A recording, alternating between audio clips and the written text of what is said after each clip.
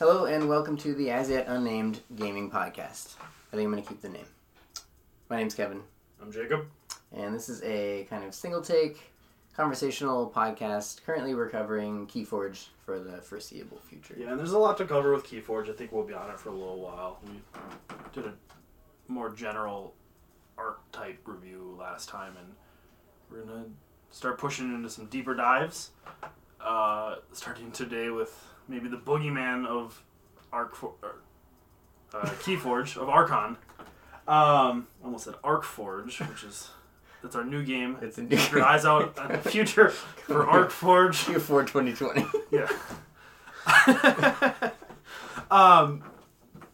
So today we're going to talk about combo. People hate it. We don't. We love it. Yeah, I'm a fan. I was a fan of it in Magic. I'm a fan of it in Keyforge. I'm a fan of it in any game that lets me set up some sort of engine. Which I guess in this game, the engine decks are actually not combo decks. So it was a bad analogy. It's like a one-turn engine. Yeah, like a one-turn engine. I'm going to win the game. Or, there's a couple types of combo decks in this game so far. Maybe there's some undiscovered. Who knows? Could be. Every once in a while, I still see cards. My opponents play a card and I go, yeah, I have not seen that card. We'll see, too. Okay. Yeah, I have to ask. Yeah, okay. It does something hyper-specific. Great. Yes. So, within combo, there's essentially, we've found two sub-archetypes. The first one is functionally dead. It's turned from lockdown, is what we would call it, which is like Restringatus, Control the Weak, and some kind of recursion, usually Witch of the Eye with either Dominator Bubble or just Mavericked in, very rare. And it would take away all of your options. It would say you have to choose this house, you can't choose this house, and the way the rules worked at that time, you couldn't do anything. You couldn't choose a house, you just auto-passed your turn. Start your turn. Do you have any Omni effects? No, you lose. Yeah. So, it got kind of nerfed, so now the way it works is kind of nerfed. The cards still work independently. Yes. They're still both good on their own. I think Restringatus and Control the Weak are powerful cards. They just no longer take the rest of the turns. Yeah. So the way it works now is the cannot effect, which is Restringatus saying you cannot choose Untamed, Mars, Sanctum, whatever, trumps the must effect. So Control the Weak says you must choose Untamed.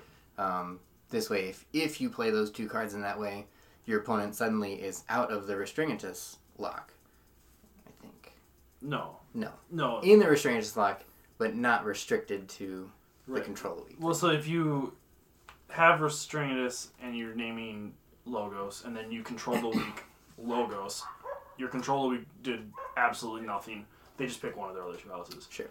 You can still force them into one of their two available houses, which has benefits, of course. So, yeah, the soft lock decks, I think they can also include things like Zookeeper and John Smith, because occasionally those get on the board and you don't have a presence to answer them, and anything you add to the board is just going to be removed. You need an action to remove them. Not every deck has that.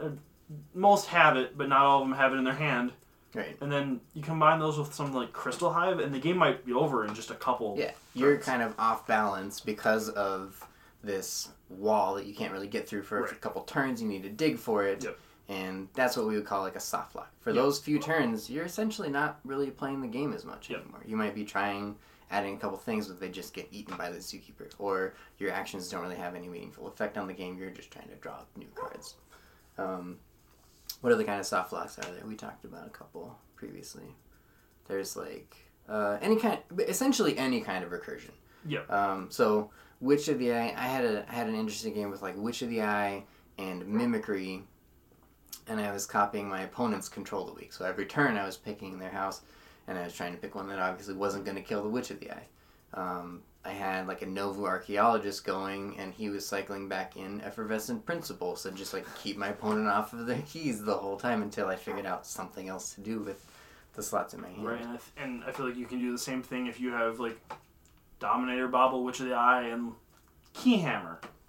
Let them forge a key, undo it. Keep doing that. They're never going to get a key. Like, I don't know, maybe there's probably a way to recur Miasma over and over. I don't know. Yeah. essentially anything that you can do that your opponent has to answer in order to win the game. Yeah. You can't win the game as long as this is happening. Right. That's what would be like a soft block. Right, and if you're continuing your plan of creating amber and like especially if it's a Witch of the Eye type recursion, you're at least getting one amber off that reap every turn. The John Smiths with the Zookeeper, that they can create a lot of amber fast, especially once you throw that Crystal Hive. Completely nuts in that one. Crystal Hive and John Smith is a combo on itself. Yeah. It's and nuts. Whenever you look at your Mars decks and immediately go, "Ugh, Mars," look for John Smith and Crystal Hive. Yeah. It's got some good stuff. So, briefly, we do want to talk about kind of how to combat combo decks. We're going to get more depth in the next kind of combo, but for the lockdown decks, you just need an answer to the lock. Essentially, it's usually a creature, some kind of creature removal. Most of your decks have creature removal. Another answer to it, potentially like the recursion from discard, is something like Creeping Oblivion that removes cards. Yep. If you can purge cards, it's better than just putting them into the discard because it keeps it from coming back later in the game. So that's just kind of briefly touching on what you're looking for there. And then the next kind of combo we're going to talk about. Actually, one last thing on the soft lock thing is there's a specific thing that can happen with Restringatus that you can protect yourself from, and that's, while it's exciting to play your hands in a way that you get to play 5 or 6 cards in one turn, if you're building up towards a turn where you get a 6-card turn and they play Restringatus, you probably lose. Yeah, you're most. And they name the house that you have 6 right, and it's usually going to be obvious because it's been several turns since you played it. Maybe you haven't played it at all this game. They're going to know. It's very unlikely that you just haven't drawn any of that house. So they're going to pick that house and just watch Restringatus specifically. It's going to hurt you. Control the Weak hurts you to a lesser extent. It's not going to lock you out of the game, but it might take your full turn if you think you're building up to a 5 or 6 card turn and you don't get to play any of them. And this ties back into what we talked about in our intro episode, which is if you're at an Archon event and you have the opportunity to look at your opponent's deck, look for these cards. Look for specific cards that you either know you have to alter your play against, or that you know are good against you specifically if you're playing something like maybe you're playing one of these combo decks. You're looking for those kind of cards that give people outs. So the next kind, the kind of current, what would we call it? Yeah, I mean the enemy of the state. Yeah, the out of phase forging. I guess there's 2 pieces of this. There's library access and pen seed is what we're talking about. Library access and pen seed, or library access reverse time, which is kind of the flimsier version. You kind of need to start that. It can even be just like a very lucky library access with the other parts. That's extremely rare. Yeah.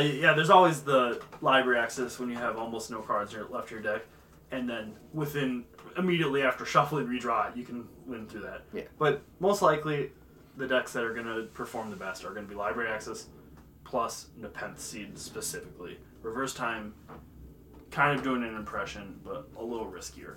So in this archetype, the kind of other minor part that I would still call combo in the out of phase sub-archetype that we're talking about is any deck that I think has more than one card that lets you forge a key not in your forge a key step. This is Chota Hazard, this is Key Charge, this is Key Abduction, and this is Key of Darkness. Is that what it's called? Key of Darkness is bad enough that I don't think it really much, comes into play. It's just... It's like minimum 8 cost? Minimum 8 if you have them at 0 amber, I believe. That's true. Which is... It's gonna come up. It does exist. I think... And Epic Quest. Epic Quest is the one.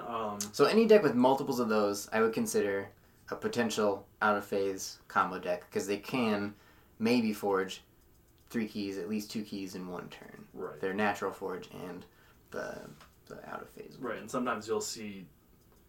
I think it's most common with Untamed. Your opponent, maybe they built up to 7 or 8 amber on their turn, and you don't have a good way to take it away from them. So they start their turn and they forge a key, and then they start playing Hunting Witches, and then here comes the Key Charge or the Chota, and now they have 2 keys. Maybe that was their 3rd key, and you can't prepare for everything, and sometimes these decks can steal the keys before you think you need to interact with them. Yeah. So onto the big one. Yeah. We have a good example of this deck that we're gonna talk about. Yeah. And So I think I'll bring it up. I forgot to do this. Hey, Keyforge. Yeah. So this is Jacob's deck. He's gonna talk about it. Yeah. So I got this deck. It's the White of Zosthold. How much did you pay for this deck? I paid $9.99. Okay. $9.99 to be clear. I've been he's making that joke because I've been asked several times already while playing this, both in person and online, how much did you pay for that deck? Where who'd you buy that from? And I guess maybe we should go into this a little bit. It might not immediately appear why people are asking this, but through the actual gameplay of this deck, it is consistently winning in a single turn. Often, I think the average turn is about turn 6 or 7. Yeah, we've seen around that. We've seen turn 2. Yep. We've seen turn 3. That was a fun game. It was a quick game. And this is a surprisingly powerful version of this archetype. It not only does it just have the simple library access and Pen Seed plus a phase shift and a key charge. The multiples really drive this one home, as well as a couple of kind of odd things that let you get through your deck faster to find all the pieces you need. So just kind of running through the list a little bit, not every single card, but so 2 lab works and a Shadow's Hidden Stash, which is essentially just the exact same as lab work, but in another house. These cards are they essentially let you get an extra card out of your hand. And this is something about these decks I think it's important to note is if you try to play these decks like a normal deck, you are going to fail. They're dysfunctional. Yeah, they don't... This deck, just look at the Amber creation, not that high. The Amber control, pretty low. The creature count, really low. I believe this one is 11. Yeah. This is not going to get you a victory through normal play.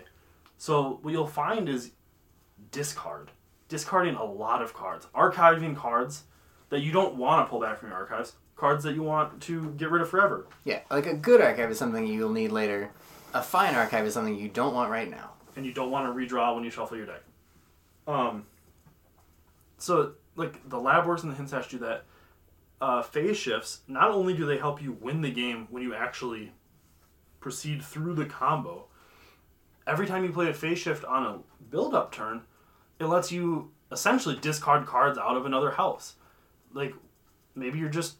If your turn is phase shift, lab work, and 3 cards of another house, you discarded all 6 cards. You get 6 new cards looking for the pieces you need.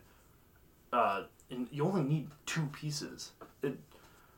These cards, and then including Wild Wormhole, another card that lets you play a random second card, where in this deck, there's a small failure rate on it, where if you hit... Their opponent's just crossing their fingers. Yeah, if you hit the library access on a random turn off of a Wild Wormhole, you're in trouble. Because... You have to come up with a new plan. Right, you're temporary. Yeah, that is part of the reason why you should... If you're going to take a Logos turn and play a Wild Wormhole, lead on it. Yeah. Because at least then maybe you have some more cards to play after. That's true. But basically these amount to... There's 7 cards in this deck that just freely let you play an extra card. This basically means it's a 29-card deck with a 2-card combo in it. That's noticeably better than a 36-card deck with a 2-card combo. So we're talking about kind of the support cards that help you set up. How does the deck actually work? Most people know. Right. What's the core of the deck that we need to talk about? Why are you winning in 1 turn? Right. How are you cheating? So what's actually happening is you get a Nepenthe Seed onto the field. You have to take... In this one, you have to take in... You don't have to take an Untamed turn. No, you can phase shift it out. Shift it in. Or Wild Wormhole it out. But you're not doing it on the same turn. This is a setup turn. You need 2 turns. But the second turn you will win the game most likely if you start. So with the Nepenthe Seed in play, you play Library Access, and then you use the Omni ability on the Dependency to pull back the library access, and you replay it. You draw a card for the first one. You draw a card for the first... And now you're drawing 2 per Logos. Yep. And now two per card. 2 per card you play. Every card you play, you're going to draw 2 cards. And, again, going back to these cards that let you play extra cards, or just sift through extra cards, pretty quickly you're able to sift your deck down to 0 cards. And then you're going to shuffle your discard in, and then you're going to pretty quickly get it back down to 0. And now all you're going to do is just play a Logos card. It goes to discard, play a different Logos card, draw that. And you do this, and this deck is capable of making enough Amber and then playing 3 key charges off those Phase Shifts, which you can play. You can use Phase Shift 6 times. Even though it's 3 copies, you can only use it 6 times total. But, so you get the 3 key charges plus 3 other cards. In this deck, it's commonly going to be Nature's Call and Full Moon if you need a little more Amber. Maybe they have a Lash out and you need to just produce extra Amber. This deck can do that. It can get through a Lash. I think you're starting to have trouble when they have like Lash plus Murmuk? Murmuk, but Murmuk you can answer with the Nature's Call. Nature's Call, but basically you're gonna, if you start going off, you're probably gonna win. The failure rate is pretty low because of all these extra redraws, and once you shuffle it in and you hit that 3rd library access play, it's over. The game has ended. Your opponent can pick up their cards and leave if they'd like. And that's kind of the problem with these archetypes is your opponents are not happy about this. Yeah. And people aren't having fun. I'm having fun. Yeah. Kevin even enjoys losing to them a little bit. I also enjoy beating them. Yeah. And playing. I enjoy playing against them, picking apart how they work and how I would approach combating it. Yeah. It's a powerful, it's unexpected to some people. And again, it's something we're going to keep hitting on. Know your opponent's deck. Yeah. Like, know that I'm gonna trying to do this. Obviously, this Dependency is the obvious target. We'll talk about that here in a couple of minutes. But know that if I get to go, the game's over. You don't get to take another turn. Your bane switches, they don't matter. Yeah. Routine jobs, they don't matter because I'm not irrelevant. Unless they're getting you to 3 keys before the combo deck actually starts working. Those cards are completely irrelevant. And you're not getting enough Amber for that to be relevant. And in fact, if my opponent is playing cards like Bane Switch and stuff, I'm more likely to discard some cards that just give me a random Amber. Like, I'm not discarding Phase Shifts because they help me dig through my deck faster. But I might just discard the Pawn Sacrifices if there's nothing really relevant to kill. I might just discard the Lights Out. Like, if I can choose how much Amber I have, because the Amber I have in the beginning game does not matter. Yeah. You'll make plenty on that one turn. So we talked about some support cards in here, and everything, it's a unique deck game. Every deck is different. This deck specifically has some strengths. I think we should talk about the 2nd and 3rd houses. So Logos is kind of the primary house. You're on a Logos turn when you're winning. What do the other houses do? Right, so in this specific deck, we kind of just hit the jackpot a little bit. For one, there's only one card in the deck that I believe to be a true brick, and that's Wave the Bear. It essentially does nothing. It creates an Amber, which doesn't matter. Not relevant. I'm actually bad some of the time. If my opponent shadows, it might be worse for me than just discarding it. So, starting in the shadows, we have just a couple. Like we have that hidden stash that we talked about with the Labworks, but then there's also Lights Out, Oubliette, however you want to say that. Oubliette. Yes, I think that's for now. Sure. Pawn Sacrifices. These are cards that are just going to let me destroy things that might matter, or hold you off of a turn. With the Miasma in that list. These are cards that are helping me make the game go longer without forcing me to commit too much. They let you win those games where your library access or dependency is in like the bottom 10 or 8 or 6 cards of your deck because your opponent's not winning. You're taking relevant creatures off. You're saying, oh, you have 6, I'm going to Miasma by another turn. Yep, and this deck gets through its deck remarkably fast. And And again, in Shadows, like there's a couple random creatures, and I don't particularly care about any of these creatures. A Bad Penny, Nexus, Smiling Ruth. I'm not making a key normally. A couple Umbras. I don't want to... If those are on the field, that probably means I'm pretty far from taking another Shadows turn. Yeah. Because I'm not going to have 3 Shadows cards to discard, which is all I care about. But the nice thing is, there happens to be a few extra Shadows creatures here when I have these Pawn Sacrifices, which are going to help me clear off the problem cards. Like Ember Imp's a real problem sometimes. It's not a death knell, but it is something I have to answer before I can continue. Nexus, Nexus and Snudge is another one, which Pawn Sacrifice doesn't handle great on its own. It takes a little bit of work to get rid of. But you can clear it. The last card here on the Shadows list, it's kind of a funny one. I love it. The Ring of Invisibility feels like a brick. Occasionally you throw it on the Mother over on the Logos side because it becomes elusive, a little harder to get off the board. Yeah. But barely, because I'm not really controlling the board that much. Yeah. They're probably, if they want 2 creatures out, they can kill a Mother, they can do it. But where it really kind of comes off as great is you just throw it on their creature that is maybe a little better, maybe something that you need to answer, and then you move over to this Untamed house, and there's just this Perilous Wild. Seemingly random. Yep. This card does a little bit. It's probably never great. It's great against the other combo we're talking about, John Smith, Zookeeper, which is irrelevant against you unless they're making a bunch of Amber. Right. It's pretty good. Yeah, it can be good against Mars kind of in general. Mars has a lot of them. Mars and Shadows specifically. Shadows has a bunch of elusive creatures. Most of them you don't particularly care about. Yeah. But, so this Perilous Wild, just kind of odd rare in this deck, just kind of puts it a step up. It just gives it this little extra punch. And then the other cards in here, like Cooperative Hunting plus Save the Pack, occasionally that's just going to help you clear off a couple random creatures. Although you'll find that Save the Pack is most often the discard because it gives you that chain. You don't really want the chain. You don't want a chain. That slows you down by an entire card, which maybe is the difference. And again, just a few creatures at the bottom.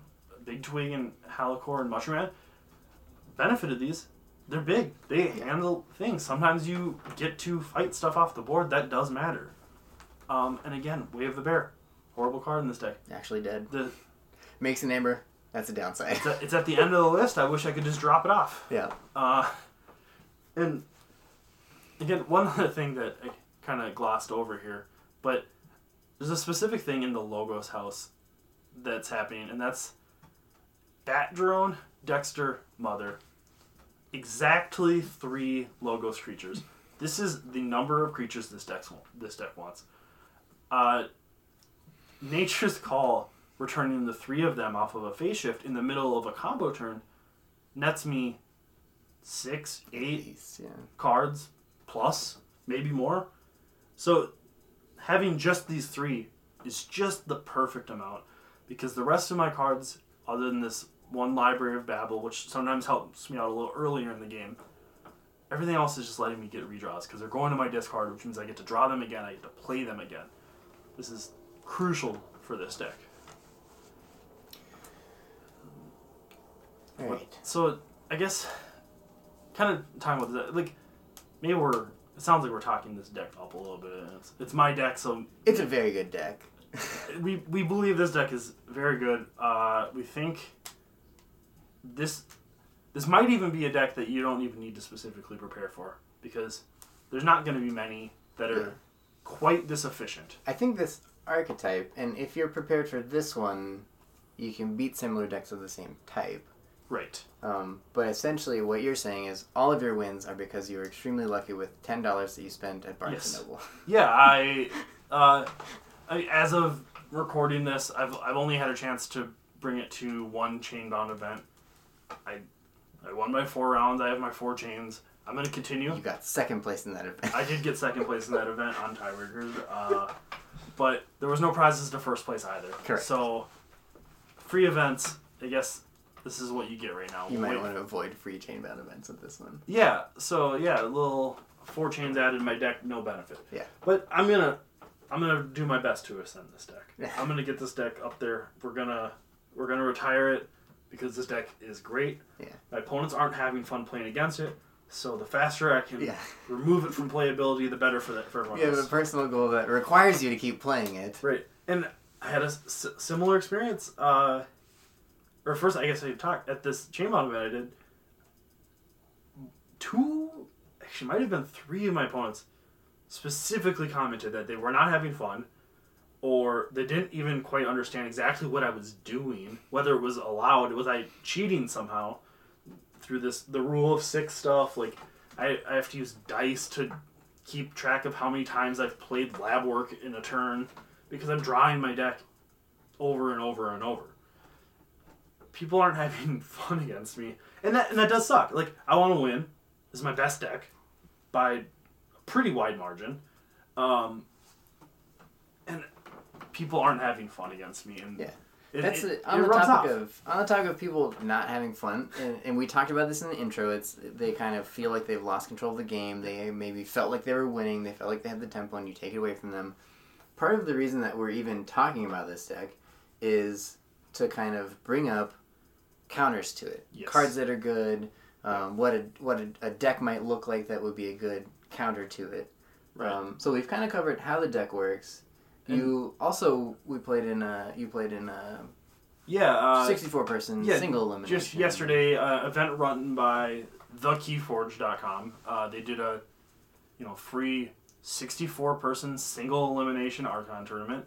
I had nothing better to do on my Tuesday evening, so I entered up for that and tried to try my luck at it, and I ended up winning it, which is six straight victories.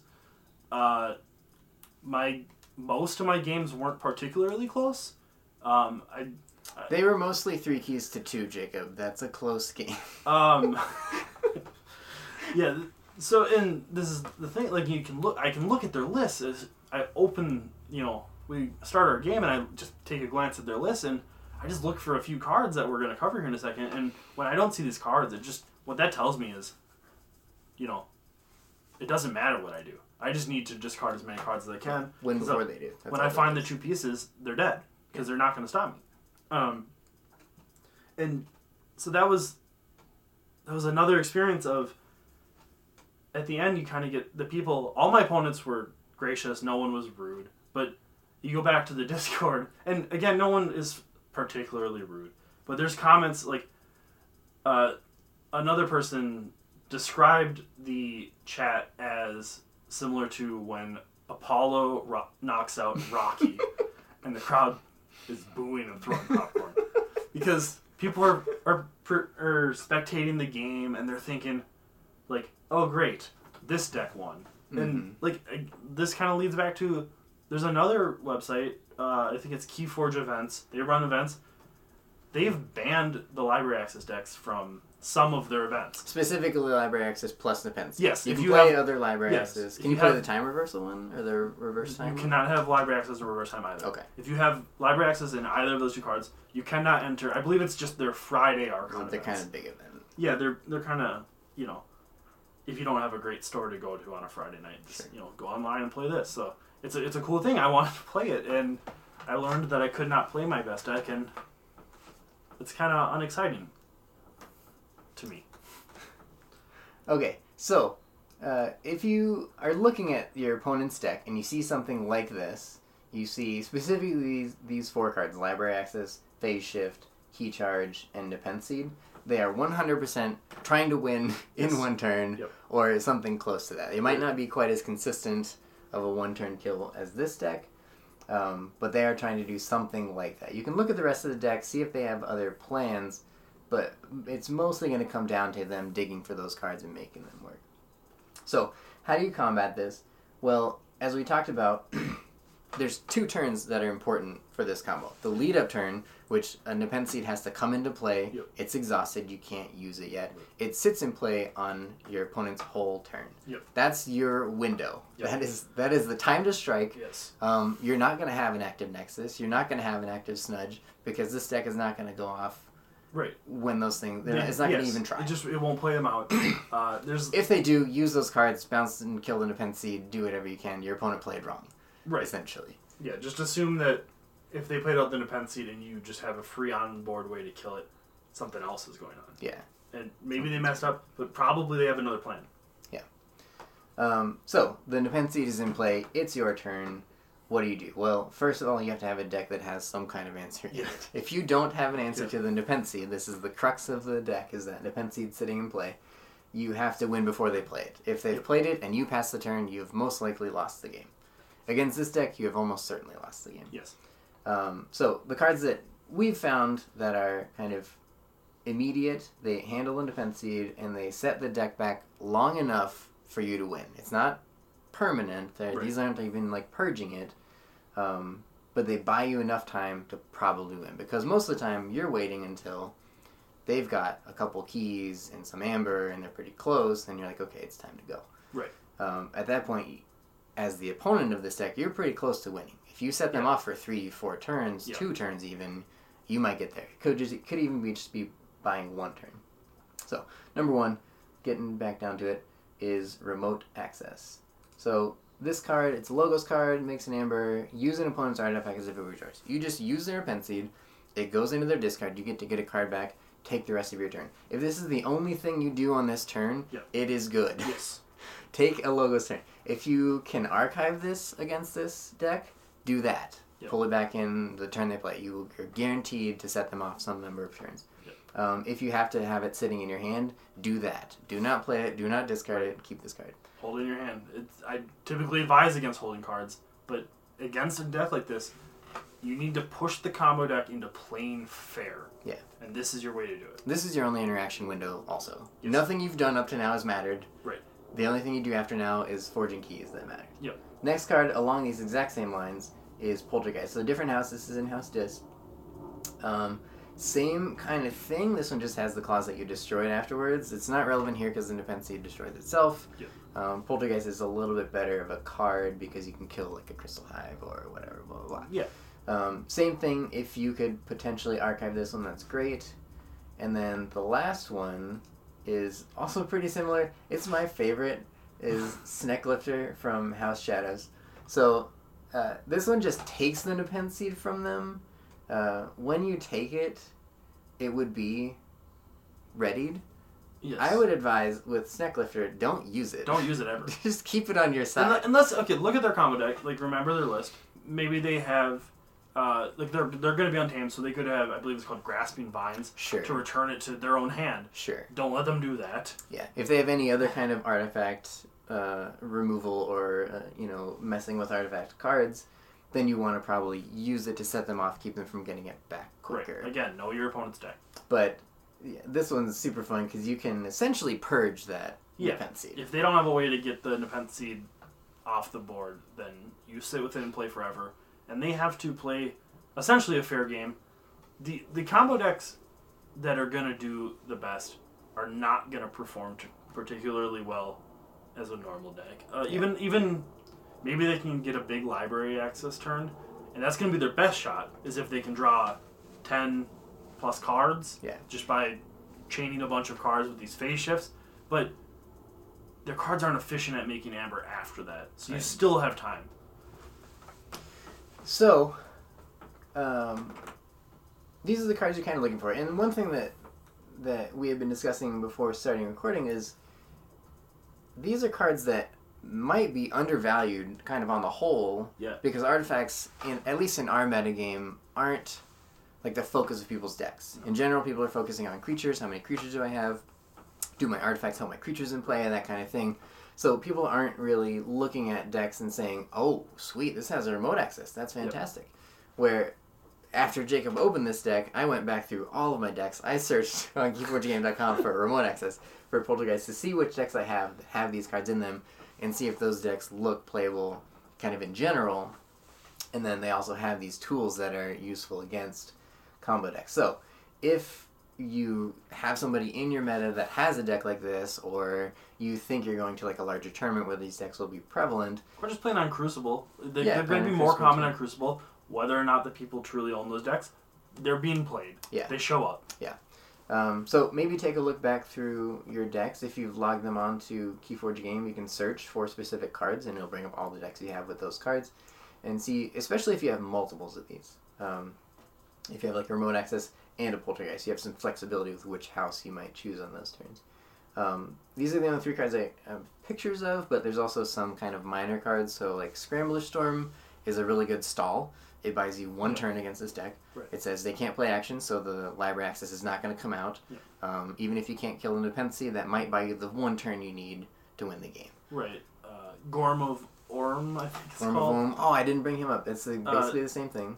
It's a similar, turn slow. It needs to be in play, is Sure. the difference. Same with Whispering Reliquary, both in Sanctum. Yeah. Whispering Reliquary can be a little awkward as an answer, because if the game devolves into a mini game of you need to bounce my dependency to my hand, and I'm just going to replay the dependency. If you're not getting ahead while doing that, it's basically going to come down to who has something else. Yeah. If I have an untamed creature with my defense seed and you don't have a Sanctum creature, the game's and you're not also playing cards to draw new cards. Right. You're stuck on, I just have Whispering Reliquary. Yeah.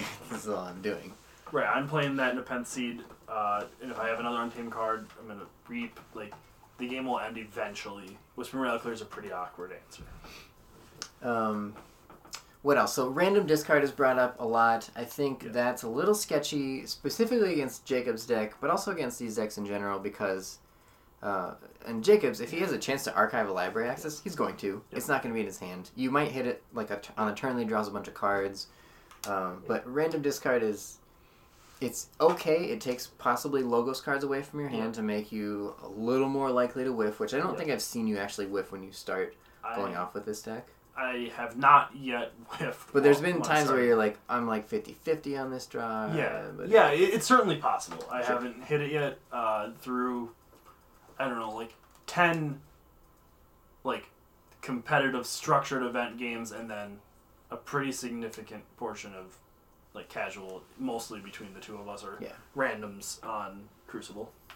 You played randoms on Crucible with this deck? I played a little bit of randoms on Crucible. It seems dangerous. It's not fun. They don't like it. Yeah. They usually leave as soon as they start going off, because it's a free event. Why sit there and waste their time? It is, for me, it's fine playing against this one because I know you own it. I know you're not just testing out the most powerful deck you could search for or something. So, in our games, I did not have much luck with the decks that are kind of my standard good decks. My Amber control decks, my really good board control decks, they kind of failed against this one. So I was looking through for my collection for a deck that would have kind of multiple angles of attack against this. And what I came up with was this deck that actually I think looks better than it is. In regular games against regular decks, trying to play fair, this deck hasn't performed very well. And I think most of that is due to kind of the toxins looking better than they are. 4 toxins is really cool. If you can keep them in play, it's really cool. It's really hard to do.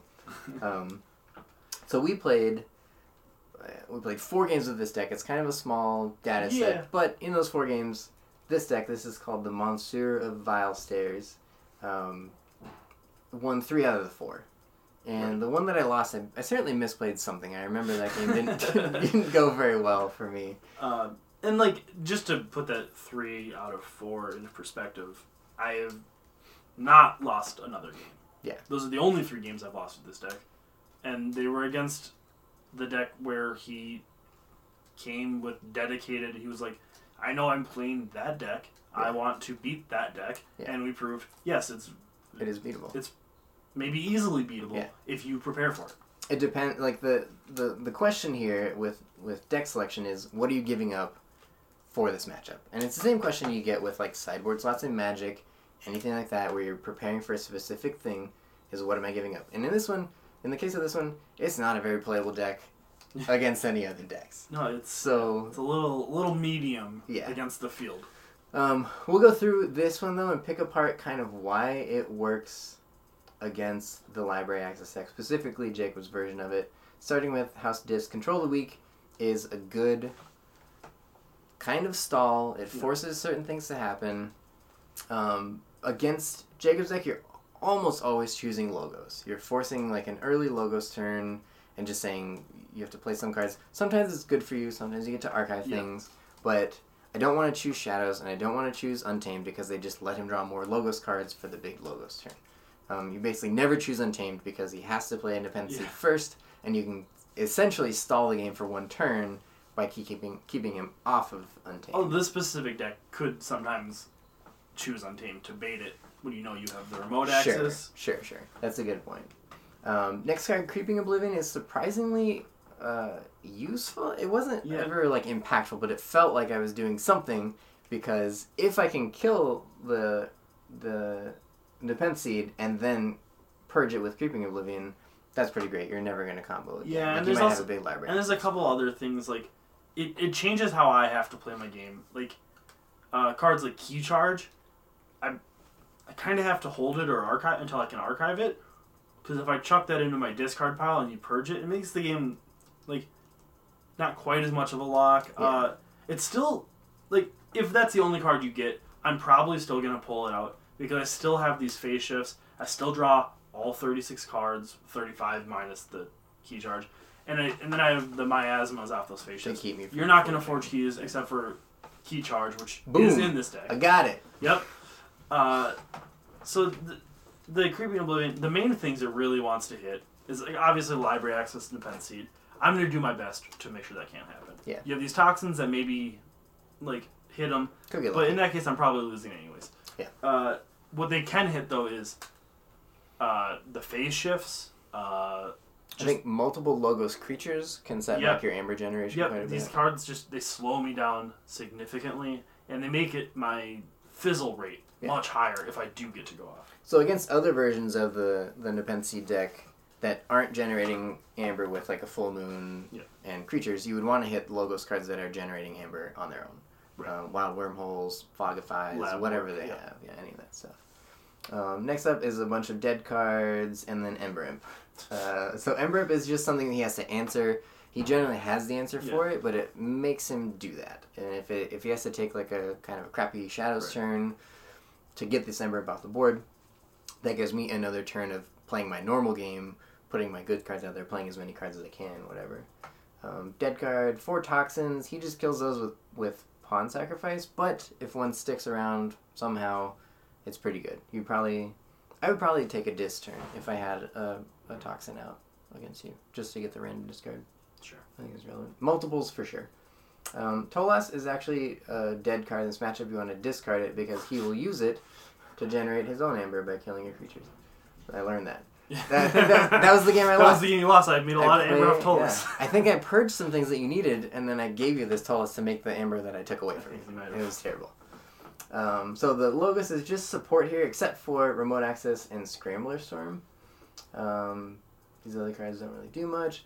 But yeah, Scramble Storm obviously is the kind of one-turn stall, and then Remote Access is the going for the kill card. Hopefully I'm winning on the next turn and the turn after that. And also, definitely of note, those lab works. Like, the lab works are great. The lab works can hide that Remote Access, or they can hide the Creeping Oblivion until the turn that you look at it and go, okay, now's the time. Yeah. Or I play that seed and then you just have the Remote Access, but you got to continue your game plan because you didn't have to keep it in your hand this whole time. And then Library Access gives me my own out. If he plays the seed and I don't have one of my answers, I can Library Access. They're both in Logos. If I draw them, I'm going to get to it. So if I have Library Access and one card even, and you play Independence Seed, I'm taking Logos, I'm playing Library Access, I'm drawing as many cards as I can, trying to get to those answers. Right. That's essentially just digging for your outs, because I'm not winning another way.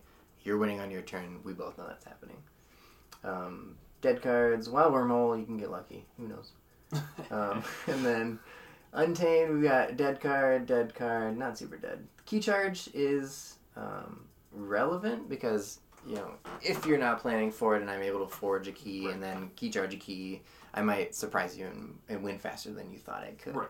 If you look at my deck list, you know that's a possibility, so you might play differently there. Mimicry is super good because I get to like copy his Library Access if if I randomly discard it. I get to copy Lab Works. That's pretty important. Yeah. I'm a very action focused deck, as I think a lot of these decks are going to. Any combo deck is going to be pretty action focused, and Mimicry, you know, it was already a great card. Yeah, it's my favorite card.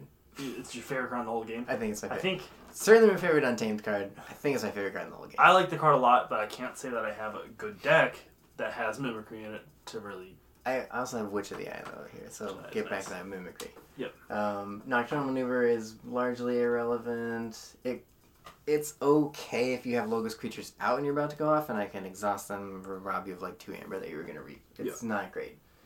None of this other stuff does anything. Yeah. So that's basically the deck. You're playing your Untamed cards as early as you can to get them out of the way to dig to the cards that are relevant for the matchup. Right, and I think it's just relevant to just pay attention to how we're talking about this deck. How many cards did you say dead card on it? 20 of them? Yeah, like, probably. And this is kind of the fact of the matter. If someone in your meta has a good version of these combo decks, you need to realize how many of your cards are dead. Yeah. You can't do your normal game plan. No. Find your answer, and then win the game. Yeah. Do not do it in the other order, or you can get blown out. Yep. That's kind of the biggest advice we have against combo is you're playing their game. Yep. And their game is you getting as close to winning as you can, and then they win, and you just want to disrupt that for however many turns you need. I view the combo decks as, specifically Library Access combo deck, I think it's a glass cannon, but nobody is preparing for it, and like the things like banning the deck from an event, and granted they've said this isn't for power reasons, which seems It is. skeptical. Yeah. I'm skeptical of that. They say it's for unfun games, which to me just feels like because it's too good. But it just leads to an unwillingness to just kind of shift your plan. Yeah. Focus on the decks that have just some answer, and you're going to have a much better win percentage against these decks. And yet the combo decks, like, they can win on their turn 2 on the plate. It can happen. Yeah. But you can't really beat those. So if you have remote access in your hand, they are in Sure. for a world of hurt on that turn true. too. That is true. So yeah, I had something on my mind that I was going to say, and I missed it. Anyways.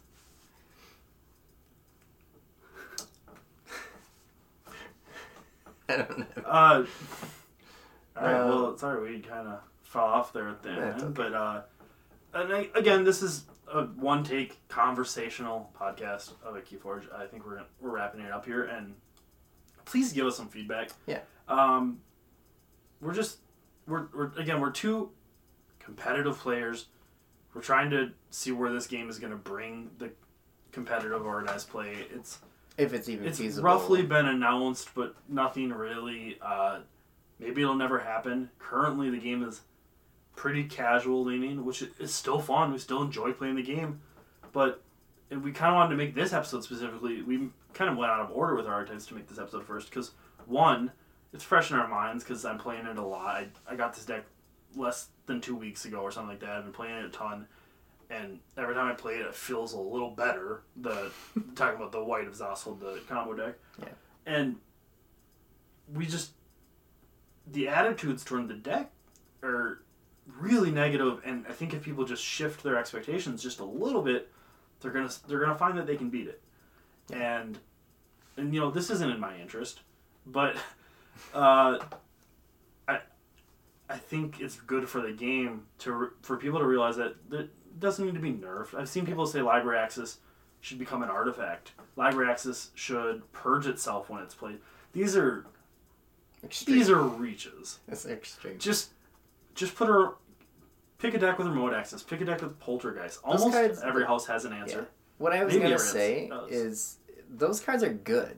Like, yes. Having an answer to an artifact is good. You don't have games to bring in cards to respond to your opponents. You need those answers in your deck from the start. I think people are undervaluing artifact removal in general. Yeah. We kind of made a joke about what if I bring this deck to a reversal tournament, because I think a lot of the artifact removal cards are going to be relegated to the decks that people are bringing to reversal events. And I think me knowing my combo deck and playing a random deck, I might be able to sneak out some victories against what I think is a very powerful deck.